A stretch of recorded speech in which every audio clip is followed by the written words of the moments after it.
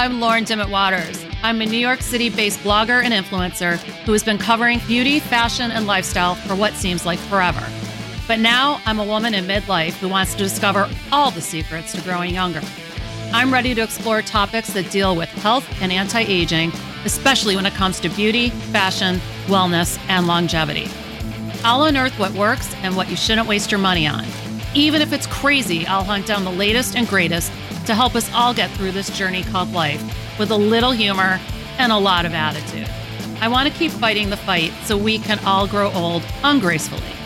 So welcome to Beauty is a Bitch.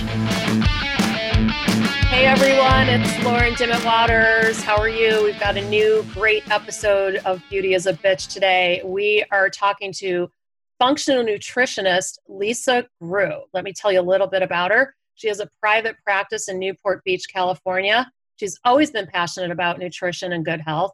She used to make her children's baby food from scratch and continues to cook and create healthy, nutritious food. She works with a wide array of clients from professional athletes, adults, and kids to the biggest loser from season 4 with issues like diabetes, autoimmune disease, cancer, digestion, thyroid, and hormone imbalances, just to name a few. Risa firmly believes that the body can heal itself with whole foods we obtain from the earth and sees living proof of that in her office each and every day. She looks at root causes causing functional nutrition guidelines and knows that weight loss is a side effect of wellness. In addition to her private practice, Risa has launched a line of non-GMO, gluten, dairy, and soy-free products, including the RGN 14-Day Detox, collagen proteins, chocolate bars, and supplements. Through years of detoxing personally and in her practice, Risa can validate the benefits of decreasing systemic inflammation and increasing good gut health while removing toxins. You can listen to Risa dive into nutrition subjects on her podcast, The Diet Dilemma. You can also find Risa on CBS's channels 2 and 9 and LA Metro, Good Day LA for many Wellness Wednesdays, and Hallmark Channel's Home and Family. Food Frame, Risa's first book, will be out in early 2021. It's coming. She sits on expert panels and speaking engagements from Nordstrom, Equinox, Big Canyon Country Club, Jewish Community Center, Williams-Sonoma. Whew! There's a lot going on here. And recently she was a guest chef and presenter at El Rancho La Puerta Spa. How are you? God, that's a great bio. Great. Thank you. I'm busy watching people heal. That's awesome. Let's start with the question that I'm dying to know the answer to. What do you think is the biggest mistake women make in midlife when it comes to food? That's a loaded question, I know, but yeah, there's several. So when you say the biggest, okay, I'm going to give you the top few. Okay. But one is, restricting calories. That is, people just will say, "Oh, I just have to starve myself," right? That is a misnomer. We do not have to starve ourselves. We just need to burn smarter. Perhaps our furnace isn't on, our thyroid isn't on. So for sure, we want to get our blood levels checked to make sure that our thyroid is working, that our blood sugars are regulated, that our hormones are regulated, and that our cortisol is in balance. Because those 4 things are major affecting weight loss. Mm-hmm, mm-hmm. Those are just regulated. We will definitely see a slowdown in weight loss in addition to an abundance of toxins. The other big mistake I think people do in middle age is think that they have to go low fat, right? They go low fat and they count calories. That is not a really healthy way, not just to not lose weight, but to help find homeostasis, a balance inside the body. So again, every body is different. What I do in my book, Food Frame, is basically one diet does not fit all. I just got my genetic test back that I'm starting to do in my practice. And if you go through the genetic SNPs, all the gene mutations that we all have, you see I might have a very enhanced level of endurance, or maybe it's strength training, and I will have a difficulty time losing weight, which is what my genes say, right? Mm-hmm. So everybody is individualized. So we can't all eat the same. We can't all do the same. We have to always customize what works best for us. But I do think that is a really big danger to go low fat, because we need fat. We need fat for the brain. We need fat for everything, for cardiovascular, for skin, for everything. Mm-hmm. And so I hate to see people go low fat. And then again, the calorie counting, all calories are not created equal. I think that was very much in the 80s with the low fat craze. We have moved past that now. We know that good fats are good for us. Twinkies are still not good for us. So that's not going to change. They're never going to be good for us, are they? Probably not. I mean, you never know, but I just don't think so. But good fats are good for us, and they do help us lose weight if you are able to process your saturated fats and your unsaturated fats. So everything is customized, but those are the two really big ones. And I would say if I had to round out to three, you cannot out-exercise a bad diet, no matter what. Oh, interesting. I like that. Yeah. Okay. So people do that. Oh, I'll just eat a pizza, but I'm going to do 2 spin classes a day. I'm just going to drink that bottle of wine and I'm going to run, train for a marathon. Now, you might look good. You might feel good in your clothes. You might like the number on the scale, but are you causing inflammation? Are you jacking up your thyroid that are going to give you long-term damages? So those are the things that I'm always looking on the inside versus the outside. Okay. So let me ask you this then. What about like low carb? I know like a lot of women are still like freaked out about carbs. What are your thoughts on carbs? So, carbs generally turn into sugar, no matter which carb it is. There's simple carbs. Those are your breads and pastas and pastries. And then there's your complex carbohydrates, which are your vegetables. Every single food has carbohydrates with the exception of animal protein and liquid fats. So olives don't particularly have a ton of carbohydrates, but all butter and oils and things don't have carbohydrates. But everything else does. So we need carbohydrates. If we're not on ketosis, which most of us are not, then we need carbohydrates. That's our fuel. That's what turns into glycogen after the body, the insulin is pumped out of the pancreas, and it puts it into cells. Every single cell in the body and our brain, those go into the ATP. Into the mitochondria, which creates ATP. That's our energy. So that's our fuel source. So we need carbohydrates. We just don't want too many carbohydrates because any excess carbohydrates will get stored as fat. And we don't want it because it makes us tired. It increases our blood sugar levels. I can go on and on. But not every carb is bad. Vegetable carbohydrates are a great source. Right. Understood. Let me ask you this question. So a lot of women I know, especially like in middle age, perimenopause, menopause, postmenopause, they're not feeling so great. What's making us feel sick? What's going on? So it's an imbalance of hormones, right? So we're having this tremendous shift. Our progesterone usually falls to the floor. Estrogen dips. It tends to dip. Now, not for everybody, but that's typically what happens in perimenopause and menopause. And, then we get these night sweats and then we tend to hold on to belly fat specifically. And that is because, again, we have a shift in hormones. So I always recommend, I do blood tests and stool tests for everybody. You walk in my office, that's what we're going to do. Every 3 months, if we're working together, we're going to do another blood test because I want to see where those markers are. I'm looking for inflammation. I'm looking for all 4 markers of your blood sugar. So not just your fasting glucose and your hemoglobin A1C to determine if there's prediabetes, diabetes, or you're fine. But I'm also looking at insulin, how much insulin is in your body at the time of testing, and your C-peptide, that's your most stable marker for insulin. So how hard is your pancreas working? If you are insulin resistant, which means you cannot penetrate the cell, so that energy I was talking about before, we cannot get to the mitochondria, it's an extremely effective way to gain weight. So we just park into fat cells and fat tissues. Okay. Another way we gain weight is if we give the body too much, as I referred to earlier. And the way to lose weight is to give the body less fuel than it needs, so it has absolutely no choice but to pull from the storage unit. So we see that happen a lot.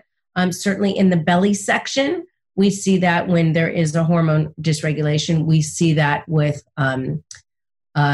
blood sugar dysregulation. And, it's interesting because the body is really a whole unit. So when we look at blood work, the first thing we look at the foundation is iron. And then we're looking at thyroid. And if thyroid is dysregulated, we can absolutely see blood sugars dysregulated. And then we see adrenal glands dysregulated. Well, I could tell you I work with several people who right now who cannot lose weight, who are earning it. They're going to work, but they are not getting paid. And so for those people, I can tell, I'm looking at the symptoms, I'm ordering an adrenal stress index test. I want to see what their cortisol is. That you? That's it. Yeah. It's so many people. So many Especially people. Especially now. Exactly. Yeah. After COVID, I'm doing a lot of these testing. That you are. Yeah. And a ton of executive CEOs that I work with have just major cortisol issues. They're waking up through the night. They can't fall asleep. They can't lose weight. Some of them are really fatigued. And so those are the people I am testing them for. I'll see it in their thyroid too, because I measure all 10 markers of the thyroid. So I look at their reverse T3 to see if that cortisol is reversing their free T3. That's your active thyroid hormone. I also look at T3 uptake, which tells us if estrogen is affecting the thyroid. So I can see, if these hormones are helping dysregulate the thyroid. So it's super important to look at that. So cortisol is a big factor, and it is very difficult to lose weight with high cortisol. Can I ask you this? Let's say you're in California. I'm here in New York. I happen to have a functional medicine doctor, somebody that I can go to that can do this blood work, that's done this for me, who found that I do have adrenal fatigue. Are you, most women, we can't walk into our GP and say, hey, this is what I think's going on. Can you do this for me? Right. Where can women and men, but women, that's who our audience is, find someone like you, someone like my doctor to help them uncover this? Well, I would look for sure for functional practitioner near them. They could be a functional nutritionist like me. It could be a functional doctor, a functional chiropractor. A naturopath is more likely to be functional, but not all of them are. Functional means that we're looking at the root causes. We're looking, as I say, the soil and the trunk of the tree, rather than dealing with the branches. The branches are really the symptoms. In conventional medicine, that's what we've been taught to do. You have an ailment, you go into the doctor, and they have a medication to solve that ailment, regardless of the fact that that medication may be blocking an absorption of magnesium or B vitamins, or could cause some muscle deterioration or some other things, right? We know the side effects from the commercials, but there's a myriad of things. We're plugging one hole in the back of the boat, but 3 new ones popped up. So functional, we don't do that. We look at the body as a whole unit versus, each doctor has a separate, different area of the body that they focus on. And so the blood test and the stool test that we do is pretty comprehensive. I really know a lot about everybody. So there's some functional medicine directories out there that you can, but that's what I would look for, because that you're not going to waste your time. You're going to probably dive in pretty deep and do a lot of testing, but that gives us a blueprint. So, and then I work with people all over the world. Because, it's interesting. I know I've referred a lot of my friends and people I know. I'm like, if you are a woman who's having, these quote unquote unexplainable issues, they're new, you're not fitting into a little box. I'm like, rather than, like you just said, plug in the hole, right. And then you spring 3 more. Exactly. I'm like, you got to get to the bottom of this. And I think, and that's why I'm a big fan of functional medicine, because I know that you get to the root cause. You look at the overall picture, functional medicine practitioners, and they, find the root cause. I'm not saying by any means anybody should not see their regular doctors as well. This should be in addition to, I think. But, I think it's the key to feeling better.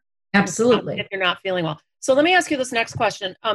So let's turn this back to the food and the things that we're putting into our body. We're talking about certain things are making us not feel great. They're making us sick. So what are 3 things that you would think that we must be consuming to feel better? That we should be eating or drinking or? Protein, fat, and fiber. Okay. Well, there you go. Those are my 3. I talk about these all the time. Protein, fat, and fiber is what actually fuels us. They're not, I kind of divide things into food for sport and food for survival. These are all food for survival. Gluten, dairy, sugar, those are all food for sport. We do not need them. They do not serve us. So we should not be eating the bulk of them. Those should be a very occasional, if at all. So what I say is protein, fat, and fiber. Clean protein. We all know grass-fed and grass-finished, pasture-raised poultry, sustainable wild fish, vegetables, organic as much as possible, and a wide array. We need to have all those flavonoids, so a rainbow of colors. Try and mix up your vegetables. And then good fats. We need good fats. Avocado, nuts, olives, olive oil, avocado oil, coconut oil. Those are good fats. Nuts, eggs, things like that. Those are going to help sustain us. They're good for our skin. They're great for our gut, and are great for our brain, for cardiovascular. And then, sweet potato and yams. Those are the kind of carbohydrates I recommend on in moderation. Mm-hmm. And those are really the foods that we need to sustain ourselves with. Now, do you have like an 80-20 rule, or like, is there anything like that? Or you're saying like the bulk of our diet should be? Yeah. I mean, I always tell my patients that I work with, you're going to die of something. So I don't want you to go to the restaurant and go, oh, I can't eat anything. You're using soybean oil in your salad dressing and canola oil on the fish that you just grilled. I mean, yes, restaurants are going to use a low-cost oil. That's a great source of inflammation. But are you never going to go to a restaurant? Those salads are probably not organic. So do I think you should be going to a restaurant every single meal, every single day? Absolutely not. We have got to get back into the kitchen. Well, so I did during this. I mean, I'm sort of want to get out of the kitchen again, but no, I'm kidding. But I know what I'm putting in my food, right? Yes. And it's always better to eat at home so that you know what's in it, that you don't have these chemicals and these bad salts that are, just everything is more pro-inflammatory in a restaurant. And, unless it's a really healthy health food restaurant, but most mainstream, even, I go to very nice restaurants and I usually ask, what kind of oil do you use? And what kind of oil is in the salad dressing?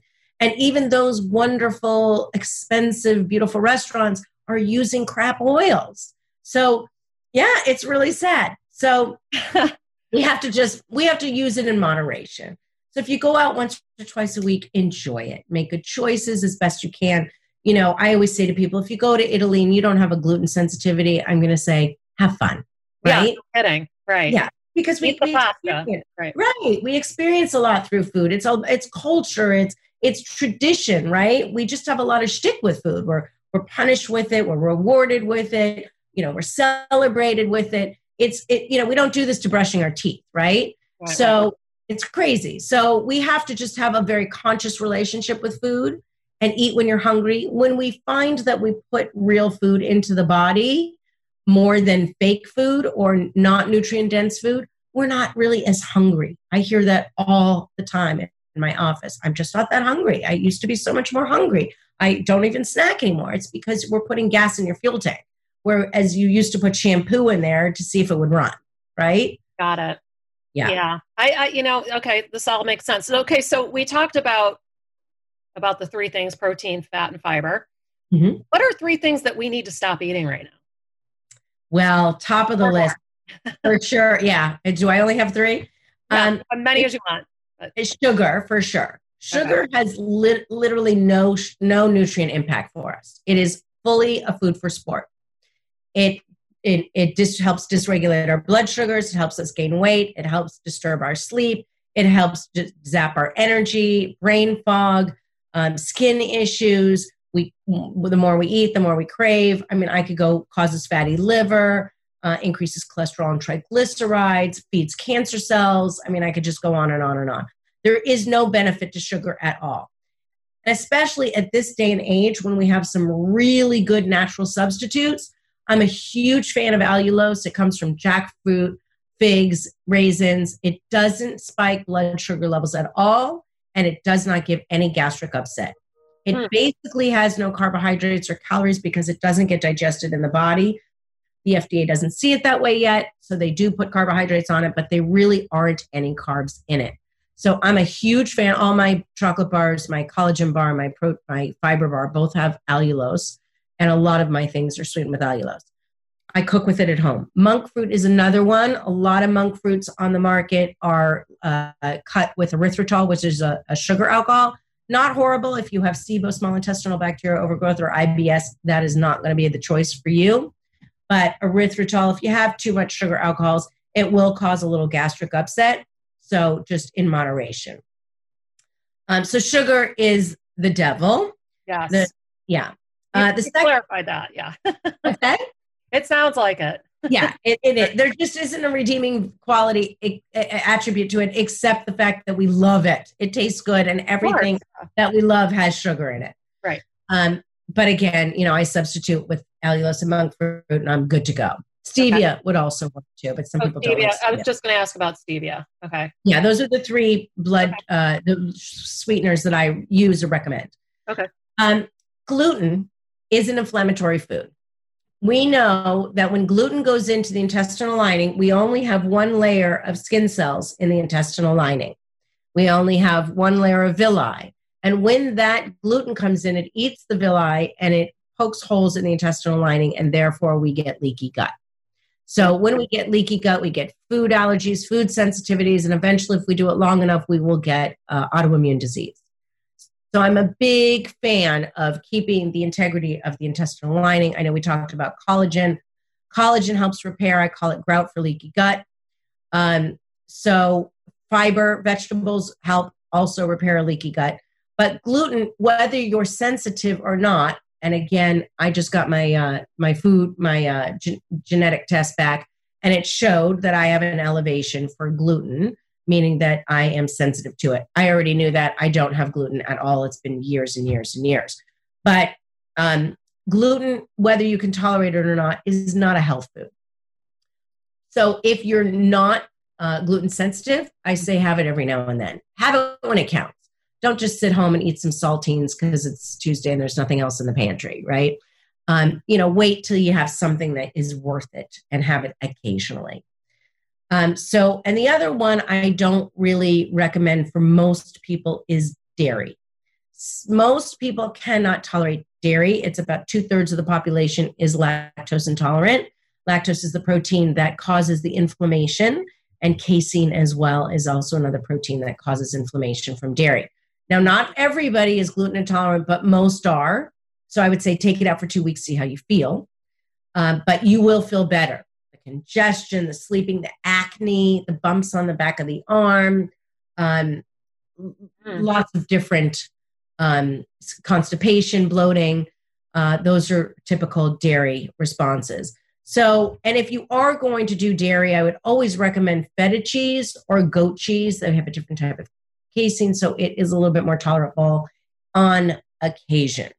I get people in my office day in and day out who walk in for the first time, and I say, do you eat dairy? And they say, oh, no, not much. And then we go through their food log and they go, oh my gosh, I'm having it like twice a day, because they don't think about the yogurt. And then, they think they're not eating a chunk of cheese and a big glass of milk, but it's sprinkled on their salad, or it's everywhere, it's really, and it's in every restaurant. So dairy is another one of those foods I would say, take it off the list, see how you feel. Next on the list would absolutely be, and this could be tied for first as well, is toxins. So chemicals, additives, dyes. To date, the FDA has kindly approved 82,000 chemicals for us to consume in the United States. We're about 2,000 are being approved, and most of them are not tested, over 3,000 of which we are allowed to eat. So I've been trying to get numbers, but it's very hard to get numbers from other countries. But Europe, they don't allow dyes. If you look at labels like on Lucky Charms, for instance, the Lucky Charms in the United States is, 6 inches long, and the one in the UK or anywhere in Europe is about, 2 inches long. So they just don't allow the ton of chemicals that we allow. So we are eating, it all has to do with money. It all comes down to money. So you vote with your fork day in and day out. We should not be eating these chemicals. And I'm telling you, young kids that I see who have a lot of anxiety are going out for every meal. They're ordering in because we can all order in boba or pizza or whatever we want, ice cream. So we're ordering these things in, and they have dyes and chemicals and additives. They're causing lots of destruction and brain development issues for kids. So I absolutely say decrease your toxic load and do a detox. My detox is 14 days. Do it 1 to 4 times a year. I do it twice a year personally, but I used to do it 4. And even though I don't have any of those things that I know of, certainly not in my house, and if I go to a restaurant, of course they're there. They're in the chemicals in my conventional lettuce or that I'm having at a restaurant, right? The glyphosate that we're spraying our weed killer, right? So it's in our rainwater, it's in our drinking water. So we have to detoxify. Those toxins live in fat cells and fat tissues. They do a tremendous amount of destruction. I look at liver numbers every single day. I see a ton of fatty liver, a lot of kidney issues. You have to clean the house out. You just have to. You clean out your garage, you clean out your closet. You have to clean your body out. Wow. That's toxin. I mean, I knew the other ones. I mean, you would think, of course, you need to get toxins out of your diet. I mean, that would seem obvious, but then it's being snuck in. So I get it. Okay. It's even in our supplements. Look at our supplements and our medication. We have a blue pill and a purple pill and a yellow pill. I see supplements, vitamins come in here every day, and I look, why do you have FD, in DC number 5? I just don't understand why we have to have our supplements pretty. That's true. Yeah. Right? That's what I'm saying. That's the stuff you sneak in, because it seems obvious to take toxins out of your diet, but you have to be very conscious and read labels. And you're right. I didn't think about like restaurants really either. Oof. And vitamin D is a big one. I'll talk about that too. But one of the largest manufacturers, I won't mention their name, but I see it. It comes in my office at least twice a week. And it's sold at Costco, and they go through barrels of it. The vitamin D has soybean oil and corn oil in the vitamin D. Yes. So, and it doesn't even have vitamin K for absorption. But so not only are you probably not getting much vitamin D, but you're taking an inflammatory day in and day out. So we have to be diligent about reading labels. Be concerned about what's going in the building. Well, I've also learned, to add to that with supplements is like, chances are if you're buying it at a Target brand, or at Costco or whatever, it's not high quality. And love Target and Costco, but not. But not for that. Right. No. I love. You kidding me? I'd die without either. But I don't buy my supplements at those places. Right now, and if it's cheap, there's a reason. Exactly. Okay, so let's do certain foods affect our skin? Absolutely. So acne is usually, or skin issues are usually an inside job. So we tend to look at the liver. Liver is very related. So if there is something going on with the liver, if there's a fatty liver, if it's overtaxed, we'll absolutely see skin issues. Okay. If other foods that affect the skin a lot are gluten and dairy. Those are the 2 predominant ones. Sugar is definitely not helpful either. But if you've taken out sugar and you're still having acne, then I always recommend removing gluten or dairy one at a time so you can see which is the culprit. And it's like 100% every single time, unless there's PCOS. But it still helps with PCOS, polycystic ovarian syndrome, where we usually see elevated levels of testosterone and elevated levels of blood sugar. But if it's just a normal situation, gluten and dairy are absolutely the culprits. Good to know. Okay, so here's the question I really need to know the answer to. How does wine affect my sleep? Oh, the big question. Everybody loves their wine. Yeah, especially now. Yes, everybody loves their wine. Okay, so. Oh, God. Buckle up.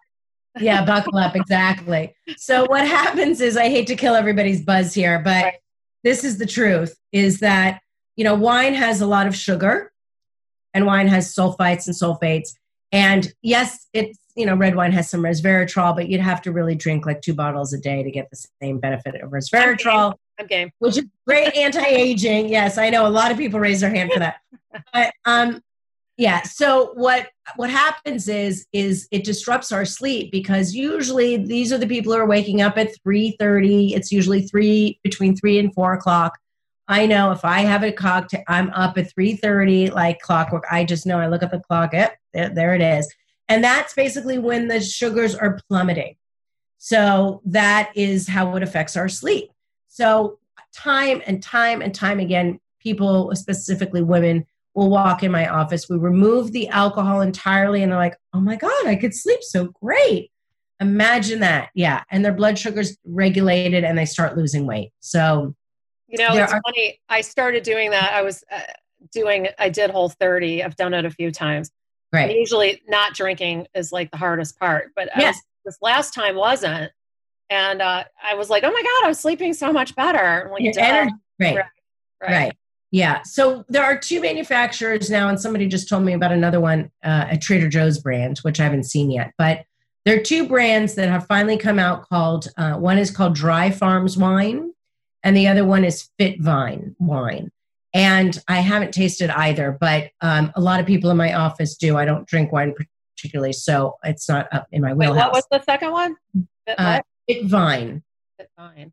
Fit Vine Wine and Dry Farms Wine. And these 2 are much more conscious of sugars, so they're decreased in sugars, and they are decreased in sulfites and sulfates. So they're really clean wines. Wines are also heavily sprayed because they don't want to lose these crops. So it's a great way to get toxins in. We don't think about that, but that's why I always recommend organic wines because of the toxins. Yeah, coffee is also another crop that's very heavily sprayed. So organic coffee. Those are things that we don't realize. It's not just the the coffee mate that we're throwing into the coffee. It's the actual coffee itself, right? Oh, boy. It's just not good all the way around. Okay, here's another question for you. Why do certain foods cause bloating?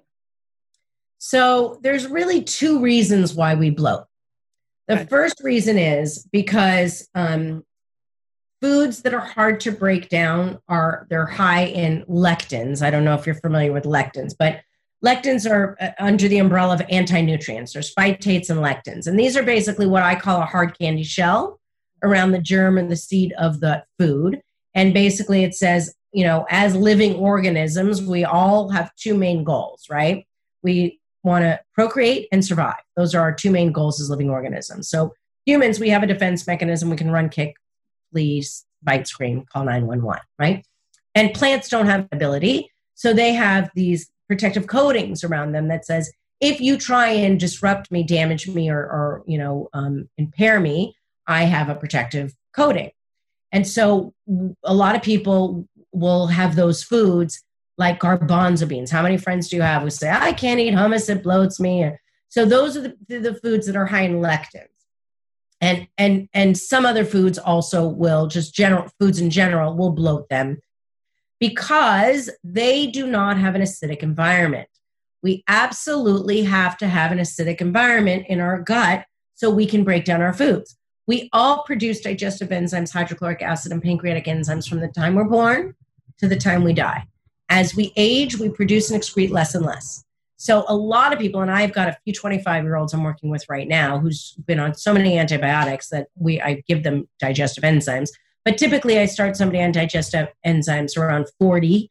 If they're not too symptomatic, maybe 50. But if they're symptomatic, we start earlier. I take a digestive enzyme every time I eat because think of it, it's like teeth for your stomach. It helps you break down your food. So those are the people who are usually having a hard time digesting. They cannot break down these foods, especially the lectins. And so they call out for the gases. Methanobacteriaceae is a bacteria in our gut that produces methane gas. And it says, come on in, help me break this down because I can't get it. I don't have enough teeth down here, right? The other reason why we want an acidic environment is that viruses, pathogens, parasites, worms cannot live in an acidic environment. So COVID is not likely to live in a highly acidic environment. We want our guts acidic. We want our blood alkalized. So if you are bloating at meals, that I would say, if you remove the gluten and the dairy, right? Those are 2 very difficult foods to digest. But even if you haven't removed those, take a good digestive enzyme. My particular digestive enzyme that I make, Enzyme Max, has all the pancreatic enzymes plus ox bile for somebody who has a hard time digesting fats, plus hydrochloric acid, which is key for digesting proteins. Most digestive enzymes only have pancreatic enzymes. So we really want to make sure we have a good digestive enzyme supplement that we're taking with meals, usually in the middle of the meal. That could very likely stop your bloating. It does for a ton of people. The other people that it won't stop it for, it might lessen it, but won't stop it completely, are people who generally have what's called SIBO, small intestinal bacterial overgrowth. This is when a bacteria parks itself in the small intestines versus in the large intestines. And foods that will promote that bloating are what's called FODMAPs, fermentable oligosaccharides, monosaccharides, disaccharides, and polyols. So these are types of fibrous foods that will absolutely cause bloating. If that is the case, we usually see either chronic diarrhea or chronic constipation with that. Not everybody, but most people. In my stool test, I can test for it to see if there is SIBO present. And if there is, there's ways to treat it, but that is a very likely source of chronic bloating. Other than that, we really shouldn't be bloating. So if you're bloating, I know people walk in here all the time, living with bloating and digestive issues, diarrhea, constipation, do not live another day with this. You should not be having stomach pain. Something's up if you're having that. So I always encourage people to address it immediately. Interesting. Wow. So basically our food and everything that we're consuming, we have to be super careful because it's doing more harm than good. Food can either help us or hinder us. So, and again, not everybody, what's good for you may not be good for your sister or your next door neighbor or your daughter, right? So we have to find out your roadmap, what food sensitivities, how inflamed are you? Where's your blood sugar? How's your thyroid? What's your gut situation? Are you in good shape? Do you have H. pylori? Do you have yeast or parasites?